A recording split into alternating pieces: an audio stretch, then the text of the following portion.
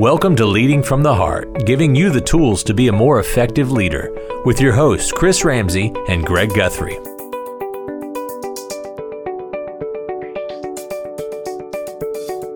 Well, hello and welcome back to another episode of Leading from the Heart. My name is Chris Ramsey, and I'm in studio with my tag team partner, Mr. Greg Guthrie. Greg, hello and welcome, sir. Hello again.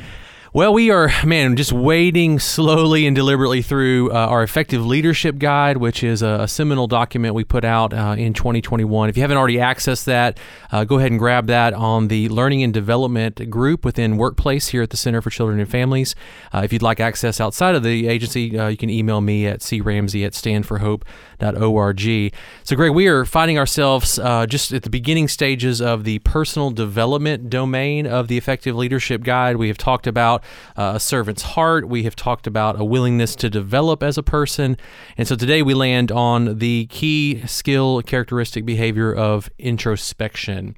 And so I'd like to read from our guide just what we're talking about, and then we're going to dive into how we do this as leaders and people. So introspection is looking at oneself to understand internal processes, cognitive narratives, emotional responses, internal motivations, etc. So there's a lot to it for sure. So today we're going to talk about the ancient Greek wisdom of know thyself. We're going to talk about what's involved with introspection, like how do you actually do that? And then we'll end, like we do with so many of these episodes, talking about practical takeaways. What can I do today if I wanted to practice this idea of introspection?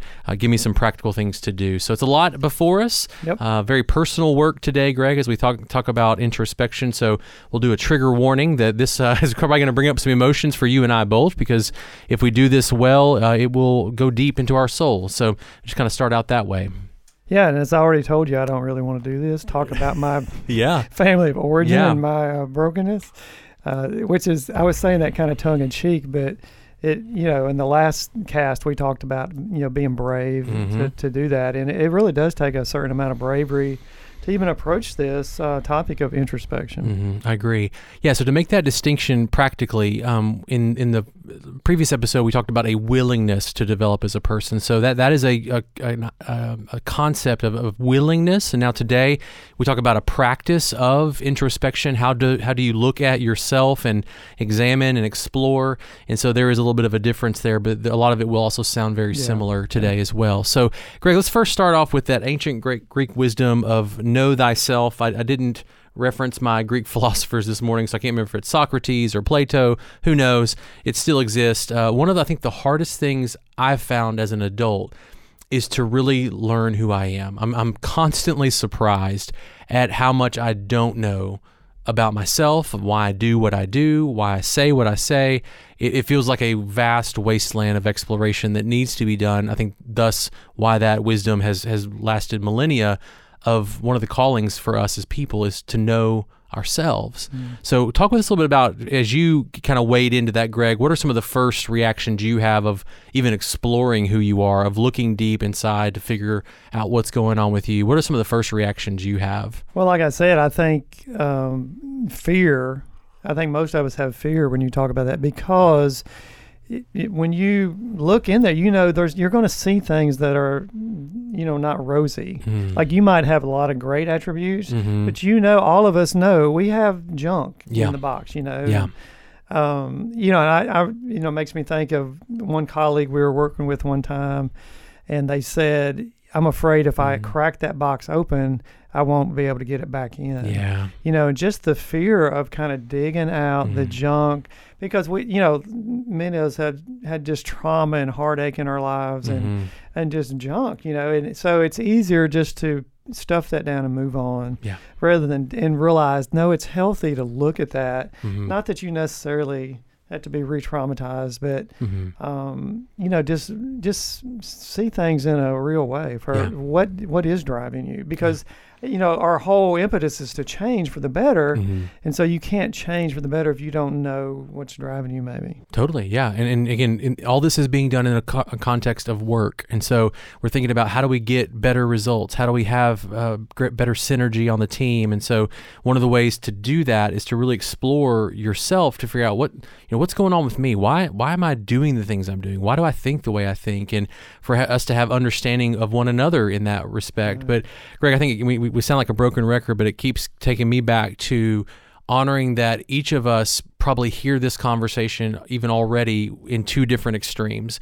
The first extreme is it was people who come at it probably a very optimistic stance of like, well, when I look at myself, it's pretty great. Like it's that self-inflated, overly positive, overly maybe permissive viewpoint of oneself. And so when you say, I'm going to look in the box and it's scary, they're like, that's not my experience, Greg, which is fine. Yeah. So I probably, again, I've confessed so many times I tend to be on that angle. And then there's the other side of our friends who are on that more self-deprecating, more pessimistic. Oh my gosh, if I explore who I am, it is going to be the worst experience ever. And so just want to honor that for each of us coming into this practice of introspection, we could bring in those opposing or those polar opposite feelings and perspectives even as we start. Yeah, and I don't think it has to be on both of those extremes. Right. I mean, I talked to someone in recent history who basically, and I said, like, I want to know your brokenness, and they're saying, like, yeah, I don't have any. I don't, and so,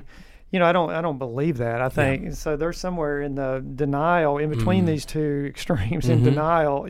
Just maybe not even denial, but just not clearly being able to see themselves. And I think I think we all.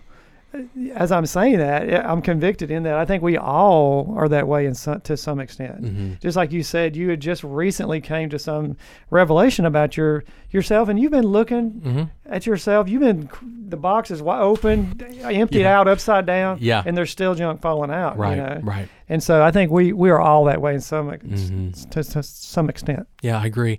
And so again, just kind of we want to tether and anchor to the business case of all of this is that we are doing this for the purpose of better results, more effective interactions, etc. And so, we borrow even some phrasing from our friends in the systems theory world to say that everything makes sense in its context. And so one of the things as leaders we're trying to do is understand the context, like what is going on with myself first, but then also this will carry over into our teams, like making sense of behavior, making sense of patterns, etc. And we do that through the practice of introspection. And so this type of leadership behavior really does require thoughtful, purposeful action. Nobody I know, Greg, just falls into introspection. Like you have to really, set aside time to ask the questions of, why am I the way I am? Why do I do the things I do? How do I see the world and why? And what makes this make sense in any particular given scenario? And so we're prescribing today that those leaders who are most effective are developing this process, this practice of regularly looking at oneself, looking internally at your process, your mental cognitions, your emotional bodily reactions, and that when you do that, you become a better leader. You become a better leader of half people, as we said in the last episode. What triggered for you there, Greg? I was just thinking about positional authority and how, this is kind of the opposite of that. If you're doing this well, you're not going to use positional authority to manage people and get things done. And not that there's not ever a time to just say, like, let's just do it because I want to do it that way, but we don't have time to go into all that. But I think when you're doing this good self-work, then you're going to lead others in that same way. You're not going to just do it because I'm your boss type of attitude. You're going to be much more empathic and understanding and realizing we're all in it together. Right, for sure. Yeah, well, so what we want to do today, Greg, is starting with that Greek philosophy of know thyself. That's a tall order. It's a very difficult thing, and so naturally, I think you might go, well, how do I do that? Like, how do I even get started? It feels like a black room, and I'm not even sure where to turn. And so I want you to grab a pencil or a pen, grab a note on your phone.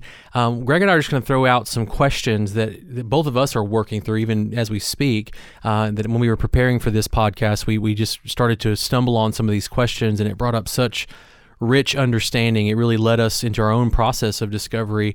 And so the first set of questions, Greg, we would label maybe as explore your family of origin. So how do I know who I am? How do I know myself? And so the first category is going to be explore your family of origin, or a fancy word is the social milieu, I think is how you say that with my French accent. Yeah. The social milieu. Yeah. So, the water you grew up in, so to speak. So Greg, there's a lot here, and we'll give you some specific questions too, listeners. So, but as we think about our family of origin, how does that inform who you are today, Greg? That's a loaded question. Yeah, when I was looking at this, I was thinking about the nature versus nurture, and I don't, we're talking about work, we're talking about leaders. I don't believe leaders are born. I believe they're made, and you can be a self-made leader, so to speak. And so, not that you don't, some people are better genetically disposed maybe to that, or their family of origin predispose them to be a better leader. And I think that's what you have to tease out, because again, there's good and bad in that. And so, for me, I just think about how is it my family of origin, or is it something genetic, or is it, but I think it's really hard to tease that out.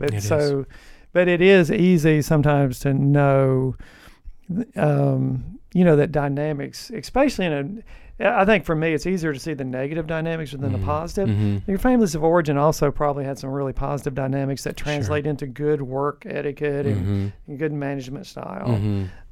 So that's what I was thinking of, just nature versus nurture, which is not that relevant necessarily in this context. But I think it is, Greg. I think that we really start to draw on all the foundations of what we're saying of child psychology, of developmental theory. There is all of that comes into the room when you really want to think about the academic references to all of this. And so when we think about our family of origin, I would just say for me, Greg, this is the most rich place of understanding of who I am today. When I really look backwards, and as an adult now, look back 20, 30 years and go, okay, wow, let me examine my family and try to understand better what was going on. And I would just say that when I've done that, especially with other leaders like you, Greg, or other colleagues, and I hear some of the stories from your childhood or teenage years, or what your family was like, every time this massive light bulb goes off for me, and I'm like, oh my gosh, that makes so much sense, of your struggles, of your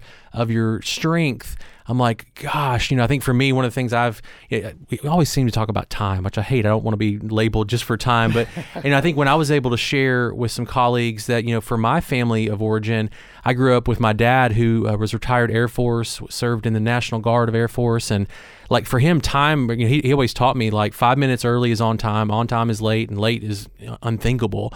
So that's the milieu I grew up in, was I just knew to be 10 minutes early everywhere. That was preached and emphasized and rewarded in my family of origin. So it makes more sense when people hear that, of oh, that's why that matters to you, Chris. And also that most of my jobs prior to the center were heavily time influenced. I taught school, and so you can't just run amok with a classroom and just not pay attention to the time. There are certain times where there are transitions. I got 30 kids coming in at 9 o'clock. I got to be ready for that. I worked fast food, which was very much a hyper time focused thing. So it's when I really start to draw back and understand those lived experiences, it makes me know myself more, and then I share that with others, and they can understand me more as well. So our family of origin, our experiences growing up, radically shape who we are. What come up for you, Greg? Yeah, I think that's so true. I agree with that. I think that probably is the most useful and easiest piece to kind of tease out and figure out where things went wrong or where they went right. So I agree. So let me give you just a few practical questions. Again, write these down. Take some time. The actual art of introspection would be to take 5-10 minutes, 30 minutes, just away from your desk, and just really think through some of this, explore what comes up for you. So when you're thinking about your family, think about what were your family's norms that might be very different from other people's family norms. That's one of the fun things too, Greg. I'm realizing that what I thought was normal isn't universally normal for the way people lived and just the rhythm of life, what their houses looked like, what the amount of money they did or didn't have. It's understanding what was normal in my family, and how is that different than my colleagues or the people I'm serving, because likely it's very different than the way other people grew up. Yeah, and I think one thing that struck me just in this conversation already, Chris, is how, in the last cast I talked about knowing the context. And I think in this, just like with your time example, that sometimes it's important, and time is important. Like you said, depending on what you're doing. If you're launching the space shuttle, time's very important. But sometimes if you're teaching a class in Miami, if someone comes in 10, 15 minutes late, maybe it's not that big of a deal. I don't know. Maybe for us it was, so it just makes me think how it's almost a higher level. Like this introspection in this way is then you have to navigate, my dad taught me above all else be on time. But then I have to think for myself, is that always true? Sure. How do I navigate? Or, is that too extreme? Is it not? Where do I fall in that? And then so that's just one little thing. So then you just pile that on with everything that makes you successful in work and life. It's a lot to navigate. But so I think, you have to find where you're at. Where's the good spot for you in these things? Yeah, I love that, Greg. So I just got the imagery of like panning for gold, like being in Colorado in the mountains, and like I've never done this, but I've watched videos, and then they're just digging up in the dirt, and like they're having to sift through the rock and the rubble and the debris, and it's painstaking work. And eventually they find some tiny nugget of gold, and then they separate that out from the debris. And what I hear you saying is like, as we're doing this work of introspection, we find those things that were true for us, and we have the agency to feel like if we're going to continue doing that or not. We get to decide what we do with these norms now. Another question to ask, and write this one down, is what messages did I internalize in my upbringing? That's a day's work. You're trying to make me cry. I know, right? That's a day's work. So as we think about growing up, what messages were implicit or explicitly given to us that somehow got hardwired into our DNA? And Greg, you and I were talking about this, of just how some families were very encouraging, very supportive of their children, and it seems like those kids go on to do great things because they've been told all their life, you're great, you can do anything you want. And then we have lived experiences where our families didn't do that. They were actually the opposite. They were constantly tearing us down, telling us we were good for nothing. We see that a lot in our clients, and that does something to people. That makes things make sense when you come from that, and you have to deal with either one of those messaging. So does that bring up anything for you? Well, my question to you is, if you were on either one of those, would that matter? Would that have any bearing at work? I think the underlying kind of pull back the curtain philosophy for me is that I'm bringing all this into work, and it's oftentimes, I would say often, if not a majority, hidden from me, hidden from you. And so, it shows up in when I make a mistake. Do I hear that reinforcing message from my childhood of I'm a screw up, I'm a mistake? Or I would just say from my upbringing, my family was very supportive, very encouraging, and almost too permissive. And so my struggle can often be that when I make a mistake, it's hard for me to admit it. It's hard for me to own it. And I want to just blow past it and be like, it's not a big deal, because literally in my family of origin, I can't remember ever getting into big trouble over a mistake. It was just, well, that's okay, Chris, we'll keep going. Never. And so it's like, that's my lived experience, and it shows up at work, and it can be helpful sometimes to be merciful, but it also has gotten me in trouble to not take serious enough mistakes or interactions that I've had. So I think it shows up every day in very hidden ways. Yeah, and I think this supports our one life philosophy, where you are who you are at home and at work. You can't separate those things out, and we get pushback about that. But this is, we're talking about things. Your family of origin affects you at work also. Yeah. And if you don't believe that, then you're in the wrong headspace. Yeah, and I would say if you don't believe that, then then I'm unaware of how I'm interacting in the world. Right. In some way, not completely oblivious, but then again, we bring it back to the heart and soul of everything we're doing in this podcast, then I'm not as effective as a leader, as a worker, as I could be if I understood myself and was able to translate that for others to make it make sense. Yeah, and I would just say this, Chris, maybe in a totally positive sense. Someone might just be a super high achiever. They're just driven because of their family of origin, and they burn out, or they have to go and do the next big greatest thing, which and we applaud those kind of people in the workplace. But that can be just as much driven by your family of origin or brokenness, as the converse. Yeah, I agree. Yeah, so on that, what messages did I internalize in my upbringing? So that's going to come into the workspace of when there are wrongs done, or maybe there's a slight between you and another employee or contractor or volunteer, and it's like understanding why that matters. Why did that trigger you? Why did you have a reaction to that is important. A third question, Greg, we pose is, what role did I play in my family? So what role did I play in my family? And again, you and I have talked about, like, I was the firstborn. I have a younger sister who's 2 years younger than I. And, no one ever told me, Chris, you're the golden child, but I internalized that. And that's the role that I played for nearly 21 years, of like the one who could do things right, who came through in a pinch, dependable, responsible, godly, like all those things were the banner that I flew and was rewarded with. And like, in a lot of ways that was good. In a lot of ways I've had to unpeel some of that and go, man, how did that also harm me? How did that also not set me up well? And again, I've kind of referenced, like, I think the humility part, the ability to take ownership, the defensiveness that comes up for me.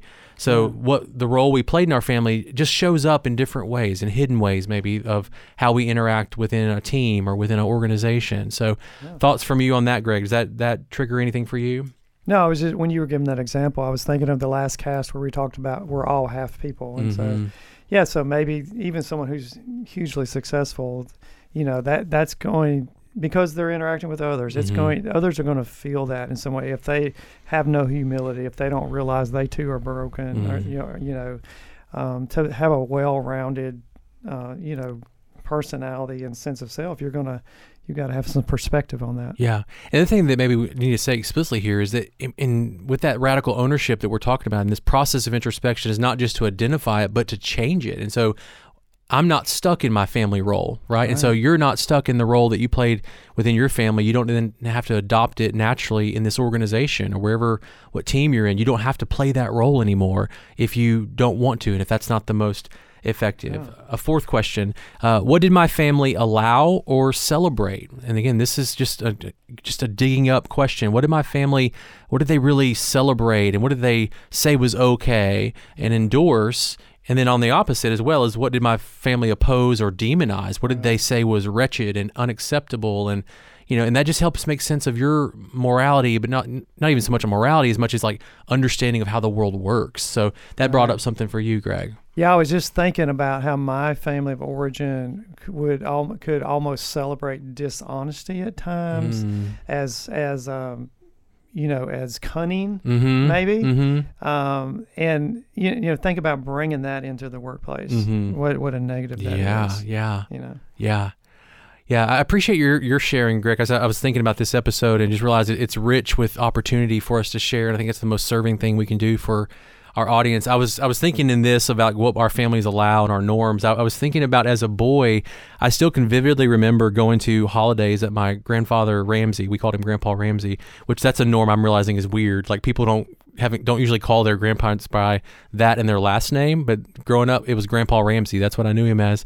And we would be in his little house, and my extended family was there, and there was this dance that happened that I'm now, as an adult, looking back on, and I laugh, but it was just so normal. Was after the dinner was done, Thanksgiving or Christmas, the ladies in our family had made 99% of the meal. A few of the men would do this thing every time. They would go, they would see one of the ladies in the kitchen starting to clean the dishes, and one of the men would pipe up and go, "Oh, so and so, don't worry about that. Us guys will get that later." And the lady would typically respond, "Okay," and like 5 minutes would go by, and 10 minutes would go by, and no man would typically get up to wash any dishes. But it was this kind of pandering to, I recognize that we probably should do something here, and I'm going to say it, but very often it didn't actually materialize.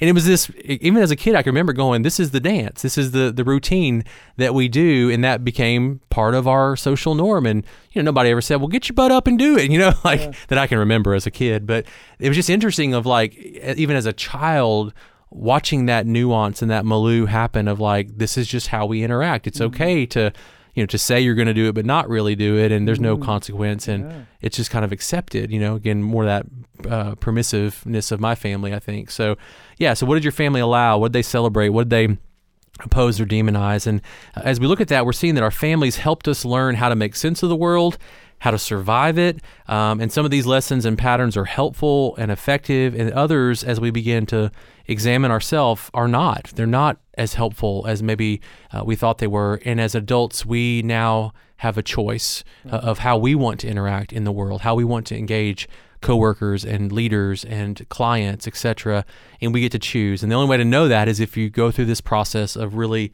examining oneself to understand that, Greg. So definitely family of origin is we could do 5 or 6 more episodes on that, but I think we've given about 5 really good questions to ask that I encourage our listeners to do.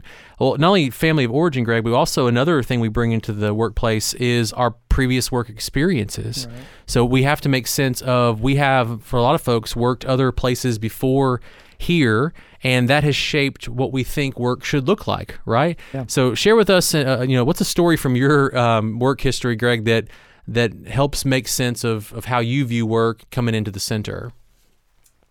Well, I mean, for me personally, I was always just a lone player, but that ties to my family of origin and my personality. Like, I was not a team sports kind of person. I wanted to stand on my own 2 feet, you know, and did individual stuff. And even I was talking to somebody this last week about wait staff, and they were saying like, I used to be a waitress, and we shared tips, and because we were talking about tip, and I was like, I would never do that.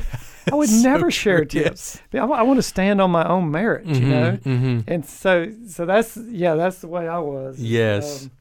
And so coming into work, the whole team concept and helping each other and all that was, I brought in that kind of lone wolf McQuade, mentality. Makes so much sense. Yeah, because even now, almost, nearly 20 years in, Greg, I can still see from knowing you well and being friends, like that's still somewhere is deeply in there. It's still like that still comes up from time to time, and it's one of those things that I know you have to deal with to, do I do that, or do I acquiesce here and play ball with others? It's like it's going to be a constant kind of thing because of, I would argue, DNA, hardwiring, experience. And I would also say it has served me well. Yep. Which most of these family of origin things served us well, or served your family well. Now maybe your context is different and you don't need that any longer. It doesn't serve you as well as it did.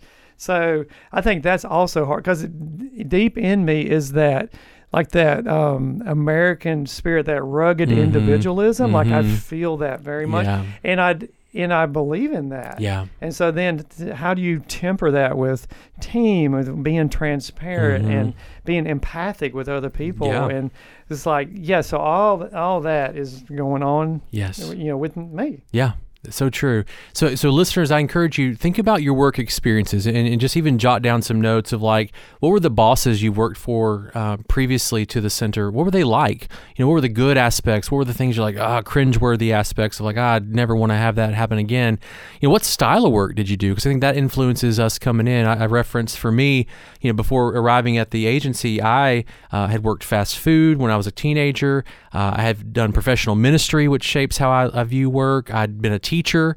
I'd worked in a warehouse at Walmart. Like, all those experiences shape what I think about work, how I expect my supervisor, the organization, to treat me. I think some of those are really good. I hold on to them dearly, and others are like, okay, this work can be different. But if we don't take the time to think about it and explore what our experiences are, it can often come at us maybe in harmful ways or unexpected ways. Yeah, and I would like to say here, we welcome that experience because that diversity and richness of experience makes us better. And so it's not like, hey, we've got this figured out. You did whatever you did in the past, just forget that. Certainly. It's like, we didn't bring that to the table. Certainly. Yeah, that's a good piece of advice, Greg.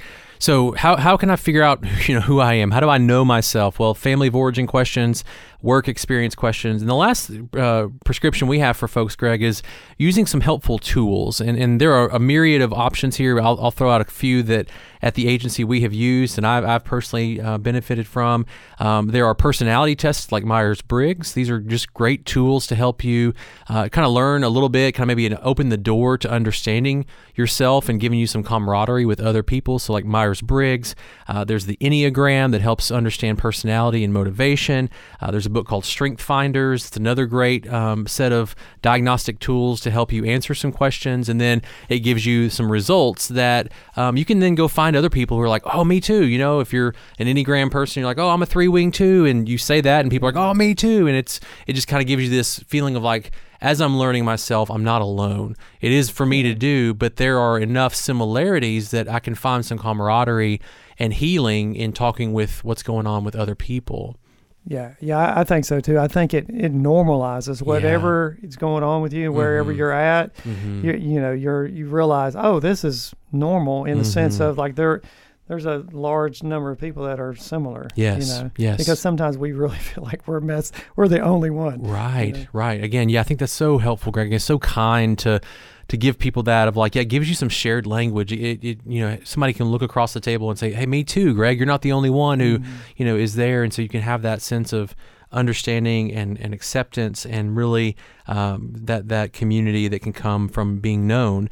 And so, Greg, we talked about, the old Greek philosophy of know thyself. Well, then how do we do that? We've given some questions you can ask about family of origin, work experience, and some tools that are out there that you can use. And so now we'll finish with, all right, Greg, so I want to do this introspection thing. I want to, be the kind of leader who practices this, is able to do it. So where do I get started, or how do I go further than I am today? And we're going to keep bringing in this framework of thought, word, and action, the TWA. So we're going to examine each of those as buckets and say, okay, if you want to grow in introspection, you want to start introspection, then here is what you could do in these 3 arenas. So within the thinking arena, what we want to say is you can take time to really consider your family of origin, your work experience. We just gave you a handful of questions that you could really stop and take 30 minutes and maybe journal or write some notes and say, man, when I really stop and think about it, I'm discovering things about myself that I didn't even know were there. I'll say for me, Greg, that's something that's been a little bit even scary for me as an adult. Like I have realized in the past 5 or 6 years that I have an undercurrent of anxiety that I didn't know was there when I was a kid or as a teenager. And I'm still trying to figure out what that's about. I think a lot of it's built on performance-based acceptance. I think a lot of it's based on my wife said the other day, Chris, I think you have a unnaturally high guilt meter. And I was like, I think I do too. Just this feeling of responsibility for more than really I should, and guilt over things that I should not feel guilty about. And so, really, for me, helping make sense of that, it's been like, okay, let me stop and think and pray about that and talk to other people. So really taking time to think about it, ponder how you are, and when you were younger and when you were a teenager or a young adult, and ask the questions of why did you act the way you did? What was going on? If you can look back at your younger self and maybe diagnose what was happening, what would you say about that?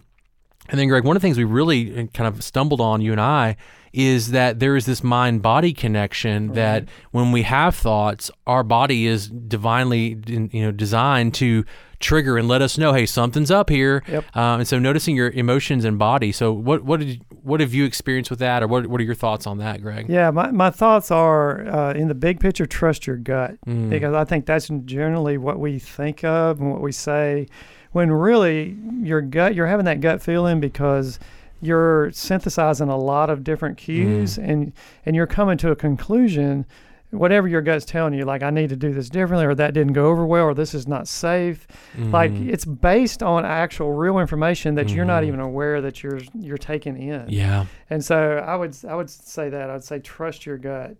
Yeah. And then, I don't know. I lost my thought. You had to jump in there. I'm with you. Yeah, trust your gut. So your body is telling you something, right? So those thoughts are being are processing, and your body's hardwired in to have the connection with it, and so your body is indicating things to you. I love your phrasing. Trust your gut. Yeah. Then what I lost there was, you've heard me say this for years, is I think of it like radar. Like if you can imagine radar, where there's planes on a radar. I think things will hit your radar, and we're just oblivious to that because you're taking in all this information. And sometimes it's due to our brokenness. We don't want to acknowledge that something's on our radar. And there's a lot of different reasons, but I think what you can do, and you tell me if you think this is true, because I really think this is true. I think you can turn up the sensitivity on your radar. I think you can become more aware. And we're tying this is what my body's saying, what my feelings are saying, I'm having an emotional reaction. I can become more aware that say, like, what wait, I feel something happening in my body. What's going on with me? Yeah. And so I think you can fine tune your radar to where you're more aware of these things and you're able to handle them and adjust and recognize them. And so it's just a good thing, I think. I agree, Greg. And as you're saying that, I was even thinking about just how hard this is. I actually had an experience recently where I went to go buy a used pop-up camper, and I'd driven a long way to go take a look at this camper. And when I got there, Greg, I haven't even told you this, but like when I got there and was trying to decide whether to buy it or not, I had what I can only explain is like a panic attack, like an anxiety attack. Like my body felt like it was closing in on me. I couldn't think straight. Like my mouth went dry. And I called my wife and I was like, I don't know what is happening to me right now. Like we're on the phone trying to decide whether to buy it or not. She's like, well, do you think it's a bad deal? I was like, no, nothing cognitively makes sense about this. Like, and I was like, I feel like I'm going to throw up. Like literally, I mean, and this was not an expensive camper. It wasn't like a life or death decision. And so she's like, okay, she was really steady for me in that moment. It's like, Chris, I think we should buy it. It's a good deal. Nothing wrong with it we can see. So, I just was trusting her and said, okay, we're going to buy it. Well, after purchasing it and pulling away, like the emotions kind of settled down, and my body still was charged. I mean, I felt like I had run 5 miles. In an hour or two later, after thinking, like I was able to pull back and go, oh my gosh, I think here's what was happening with me. I was able to go to my wife, and this is where that community comes in. I said, I think what was happening with me is when I get into situations that I don't feel confident or like I know what to do, it freaks me out. And then I especially feel like if I can get taken advantage of or abused in a way that like I don't even know I'm getting taken advantage of, like that somehow like my body just freaks out over that. Yeah. And I said, I think that's what was going on with me. But man, like the visceral feeling I had, sitting in that guy's driveway trying to figure out, should I buy this thing or not? Yeah. I was like, I literally did. I said, I'm feeling I'm going to throw up. And so for me, this introspection is a lived experience within the past few days of like, it took me a while to pull out and go, what was going on? Like, what the heck was happening? And I literally could not make sense of it in the moment, Greg. I literally had no words. I was like, everything in me just wanted to literally run far, far away and just hide is what I wanted to do. Yeah. So let me take that and bring it back to a work context. Yeah, go with it. So an example would be, you're kind of butting heads with somebody. Mm-hmm. You feel yourself get emotional about it. Like, how many times has this happened? And it's not right for the context of the conversation. You just feel them, and you don't know why. It just makes you mad, or it upsets you, or what. And if you learn to recognize that instead of just reacting and saying something you're going to regret, I have learned to say, you know what, that I want to talk more about that, but can we do that another day? Yeah. And I have learned to let or even if you don't say that, if you just don't address it, and then you want to address it, you come back after the emotion has passed, it's going to be a completely different conversation. It is, yeah. And you might be able to tease out what was going on with me. Why was I feeling emotional about it? And you'll be able to talk about that to the other person, and be able to have it be constructive and work things out rather than you. Because I have found when I'm reacting out of emotion, it doesn't go well. Yes. And so I think a real life skill is when you feel that, if you can recognize it's on your radar and go like, wow, that hacks me off, or I'm feeling emotional about that. That upsets me, or I don't know what's going on. Then just know, like, okay, when it's in that quadrant of my radar, I'm going to wait. Right. I'm not going to jump out there and tell Chris off. Yes. Yeah. And use words that I'm going to regret. Yes. I'm going to wait and come back and say, like, Chris, like when we were talking about that, it felt so emotional, and I think it's because of this. Yeah. And so let's talk about, and we've done that a number of times. And so that's that same kind of scenario in a work setting.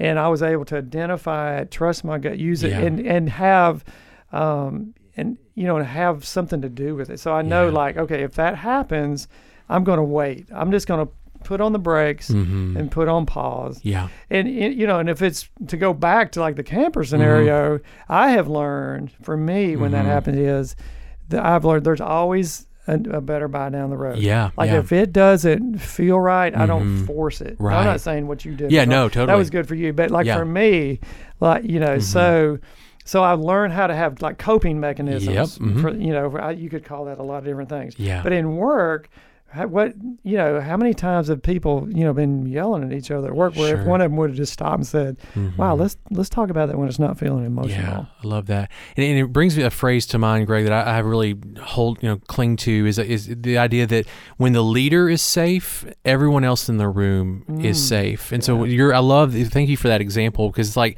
as a leader, we can find ourselves, triggered by all kinds of things, employees' attitude, employees' behavior, lack of performance. And so when we can have safety in ourselves and know, okay, I'm stable, I'm settled, I'm not, operating from a reactionary standpoint, then literally everyone else in the room is safer.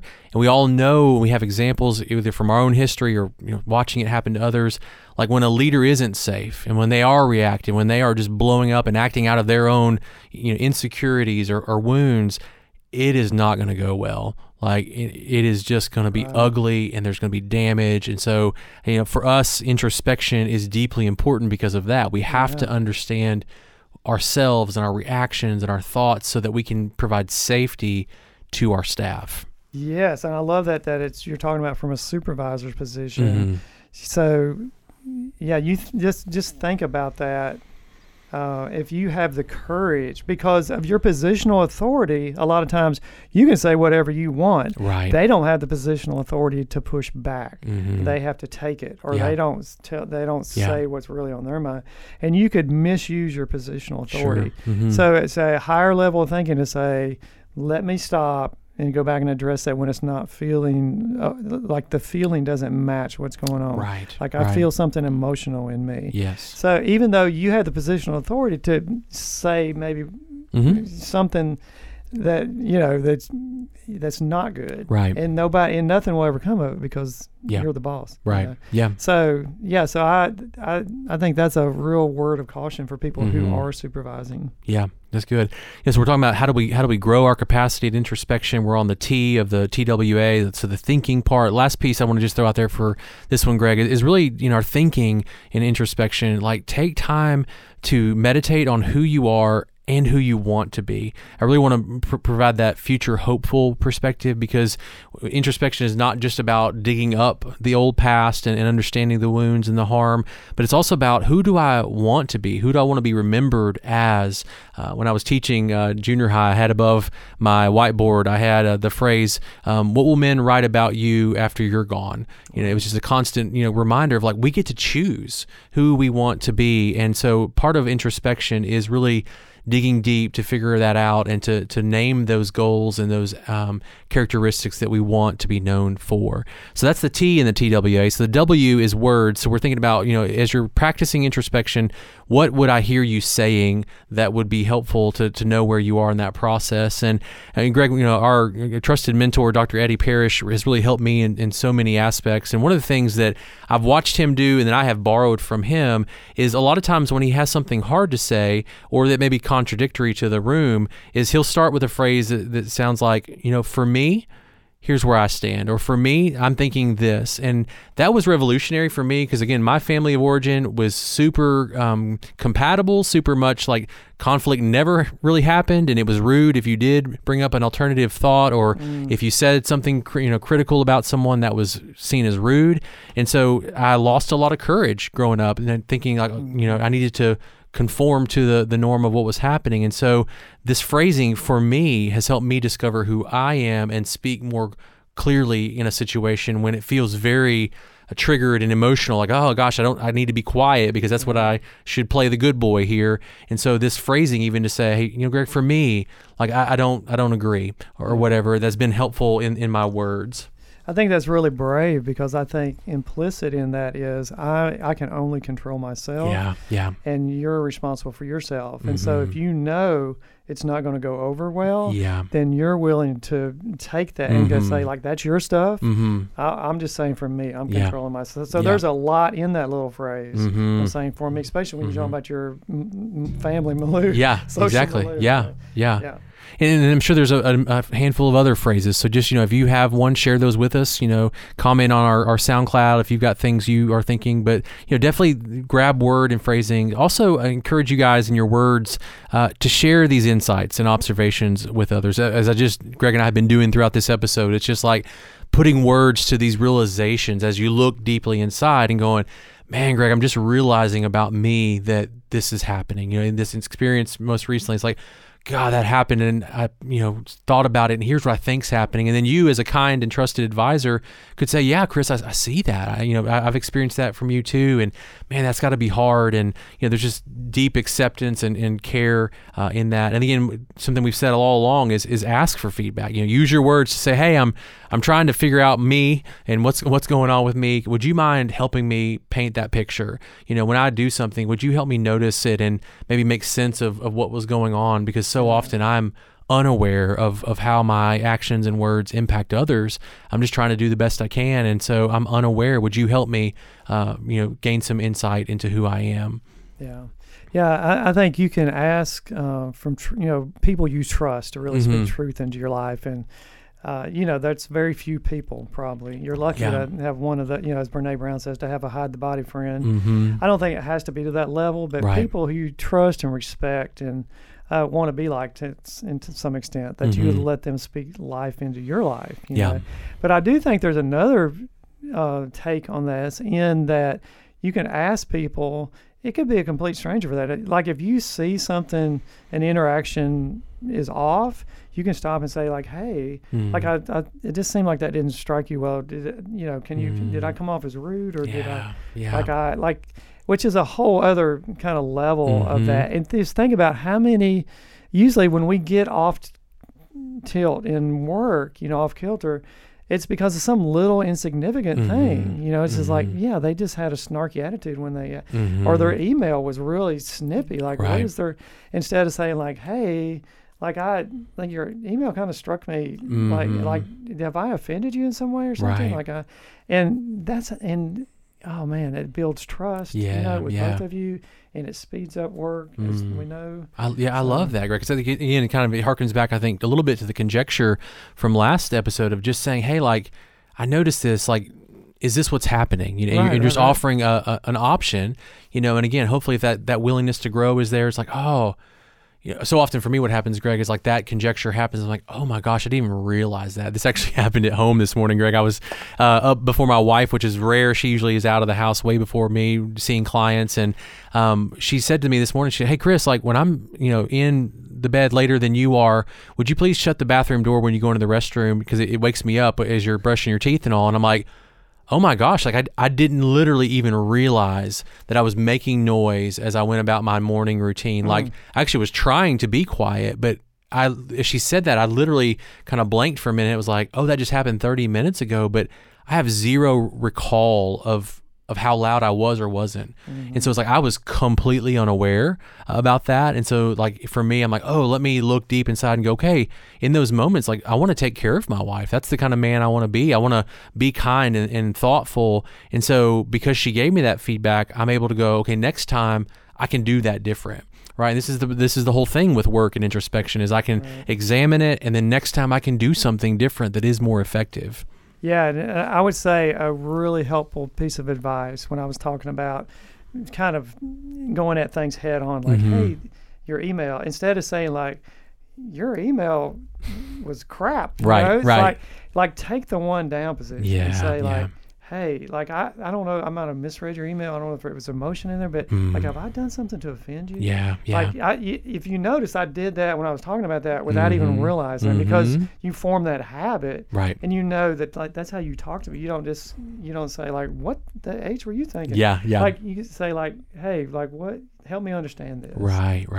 Yes. And so even as a leader, that one down position will go a long way when you're dealing with people. It's just a little extra effort that just reaps huge benefits when it comes to communicating with people. Yeah, I agree. So all that, I mean, in this, the idea of words is, we can control those. We get to choose our words and how we say things. And, we've given you some just really practical things of, hey, say, for me, here's where it is. Greg's giving you great advice on, using the wording of a one down position, of a humbleness, of being curious about that. In the last section, Greg, for, how do I get better at introspection? So we'll go to the action. So what can I actually do? What would someone see me doing, observe me doing, measure me doing? And you really hinted at this earlier, and this is something I'm actually literally on the cutting edge of practicing, and that is take a time out when you notice an emotional response to an interaction. So one of the things I've been doing is if something triggers me and I notice a bodily reaction and I feel unsafe or like, oh my gosh, I don't know what's happening here. At work, I've started to go on a little walk. I'll just take a 5-minute walk outside so that I can think, I can pray, I can, ask myself these questions like, what is happening? What was said that tipped me off? Or does it have anything to do with the other person? Maybe it's just me, and I don't want to react in an unsafe way. So let me just kind of calm myself down, get a little space. And so that's one of the things that I'm literally week to week now trying to practice, because I don't want to be reactionary. I don't want to, be an unsafe leader that makes it unsafe for everybody else in the room. So I'm physically removing myself, after the interaction's over, not just bolting, but doing that. So, Greg, are there other thoughts for you of like actionable things that people can do to practice and get better at knowing thyself, this introspection skill? I mean, I would just, how I always am. I would say be direct and truthful. And in that, be humble and invite others in. So I like the way you were saying, basically you're a student, you're learning about yourself and others, in this process. And so that's going to keep you humble and keep you asking questions and being curious and try. And if people see, even if you commit a big faux pas, if they see your heart is in the right place, look, I'm just trying to navigate this. I'm not sure what I'm doing. Like, they're going to give you the benefit of the doubt most of the time.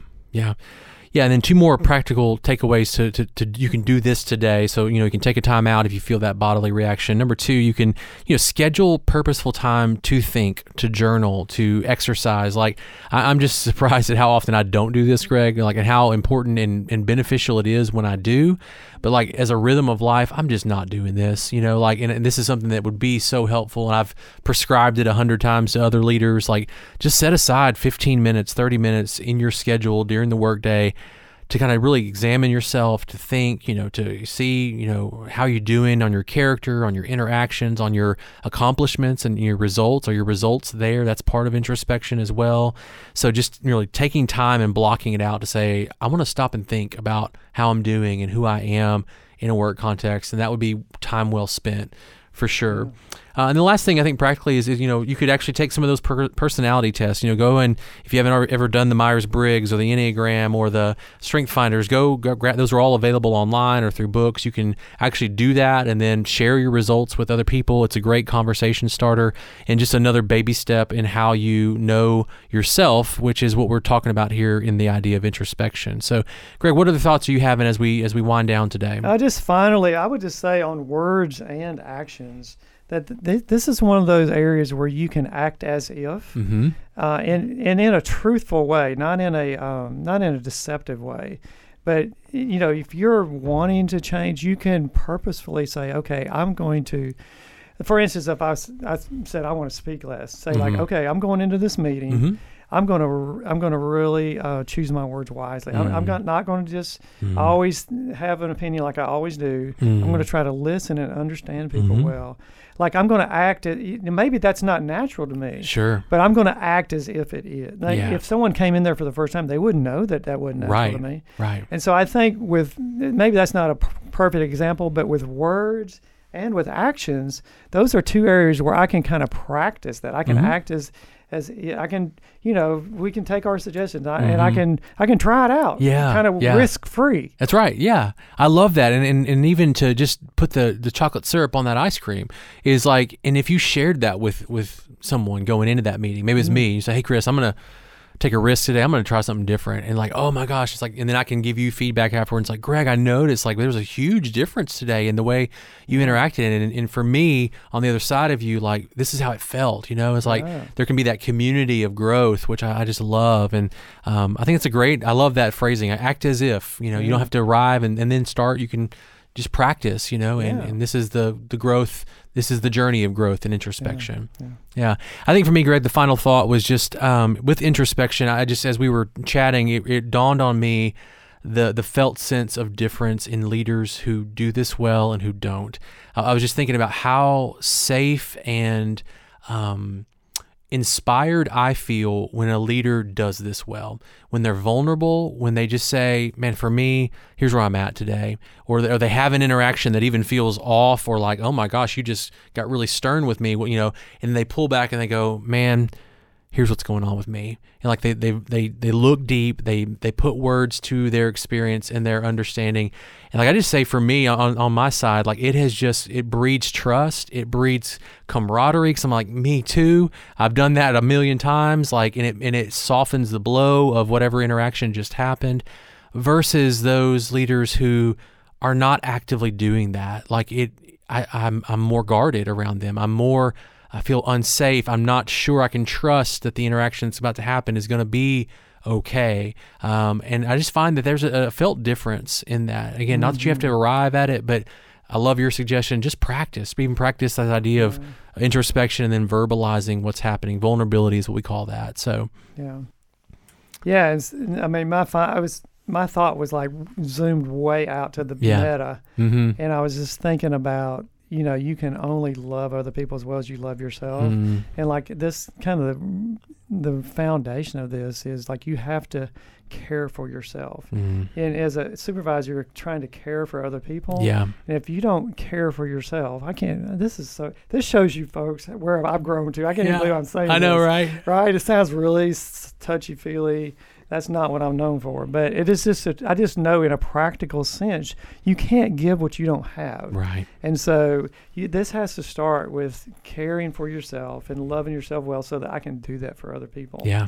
And so I know we didn't go over that, but that just kind of were in the big pictures where my head went. Yeah, no, I love that, Greg, because it does. I mean, it just wraps it up nicely with, and so how do I do that? I have to sit with myself. I have to examine, look deep, ask those hard questions. And so today, as we wind down, just, we want to encourage you guys to take the old Greek philosophy, know yourself, do the hard work of examine your family of origin, your work experiences, take some of those personality testings that we've prescribed, and then do the TWA, do the examination of thinking, words, and actions. And we believe that as you do that, you will become a more and more effective leader. Greg, as always, great to be with you. This is our last episode of 2021. We'll be back in 2022 to continue walking through the Effective Leadership Guide. And of course, again, if you haven't accessed that guide, do so on Workplace in the Learning and Development tab. The entire document is there for your viewing. Greg, thanks so much. See you next year.